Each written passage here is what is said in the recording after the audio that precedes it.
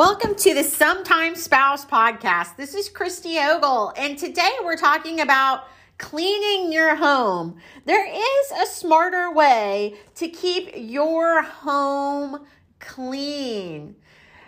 Everybody's at home right now. Big houses, small houses, apartments, and they are getting dirty. And it's not just that you have one way to clean your house. There's actually a quicker way to get it done if you look at it like a professional maid service. We're going to go through each room of your home, kitchen, bathroom, bedroom, and living areas, and I'm going to teach you the basic rules of cleaning as well as some tips and shortcuts that will help you clean through effectively starting today. Number one, what about that kitchen? You're always wiping surfaces, keeping tabs on the refrigerator, and washing those dishes. It is a messy, messy room. One of the easiest ways to keep the kitchen picked up is to keep the dishes from piling up in the kitchen. Always keep them taken care of. Don't let them pile up for several days. Take care of them as soon as you're done eating. One thing that a lot of people ask me about is how to clean up burnt pots. Maybe it's gotten scorched. All you have to do is take some baking soda and boiling water and fill it up about halfway up. When the water is cool enough, touch the head of a sponge and use the baking soda to scrub the solution on the scorch. Dump the solution and wash the pot with hot soapy water. The dishwasher. This can get absolutely disgusting. You definitely want to clean out your dishwasher at least once a month. And you're going to want to make sure there's no food at the bottom or anything like that daily. You want to load your dishwasher from back to front. Your sink. It can get full of bacteria. You have to clean it with an all-purpose cleaner. You should clean it from back to front, top to bottom. Your sponges need to be cleaned frequently and disinfected. You can run them through the dishwasher or just put them in the microwave for a minute. And that should nuke the bacteria that could be living in it. But be careful when you take it out of the microwave because it can be pretty hot. You also want to check your sponge holder and make sure there's no mold or bacteria growing in it. You also want to dip your toothbrush in white vinegar that you're cleaning with to scrub away the mold if there's any mold on it. You also want to clean the sponge caddy with hot soapy water and run it through the dishwasher. You want to keep surfaces clean. You want to clean your stovetop, your small appliances. You're going to want to get rid of that greasy film. Use a non-scratch scrubbing sponge, a gentle cleanser. Depending on what your stovetop is made of, you have to choose the appropriate cleaner. You also want to clean those small appliances like coffee makers, air fryers, toasters that might sit out on the countertop. Use an all-purpose cleaner to get that greasy kind of buildup that can get up there. For a deeper cleaning, you can remove different parts and put it in the dishwasher to clean. Another thing to tackle is the refrigerator. This is not a simple task if you don't do it in a daily routine. You want to bag it up, put up the things or throw away the things that might be bad. Just get rid of them. Also, you want to be mindful of not wasting food. So just buy what you need. If you have spills in the refrigerator, you're going to want to clean those sticky spills up immediately because if not, they can get caked on there. You want to press the sticky spot with a hot sponge to loosen it up if it is sticky and wipe it away. It can be kind of clingy if you haven't taken care of it. And you also want to take your trash out frequently. Oh, the bathroom. If there's ever something that needs a regular cleaning, it is definitely the bathroom. You need to do it once a week.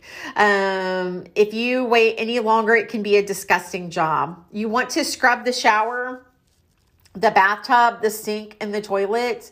You want to use something that can scrub away anything that might be caked on there. The longer you wait, the harder it is to clean any of those items. One thing that lots of people really get confused about is cleaning that tile and grout. You want to apply mold and mildew eliminating products if that is an issue in your bathroom. And it can be a tedious and exhausting chore. This is one that you'll have to get the toothbrush out for. Another thing that lots of people let build up is soap scum. That water spots can get on those glass shower doors, and it can be insane. So wet a dryer sheet and scrub in a circular motion, and it'll get rid of the soap scum and water spots. A milky white film will appear, but use a squeegee or paper towels or a microfiber cloth to take it off. The dryer sheet doesn't have to be new. You can use a used one. So you used it already, and you've got two things for the price of one.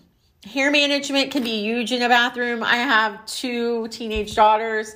Hair pickup should be a must in your house. If you've got a lot of hair, start by vacuuming, sweeping, or dry mopping.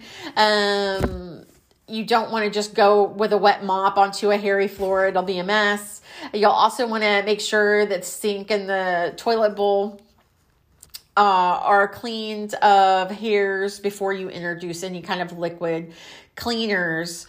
A handheld vacuum is great in the bathroom to get those loose hairs in a cinch. Now, I personally like when I'm cleaning to clean the wet rooms first, and I call the wet rooms the bathroom and the kitchen. I like to start in the kitchen and then go to the bathroom and then move on to the bedrooms. I like to have an organized kind of effort when I am cleaning. So I start with those places where I'm going to need wet stuff to clean and I need water.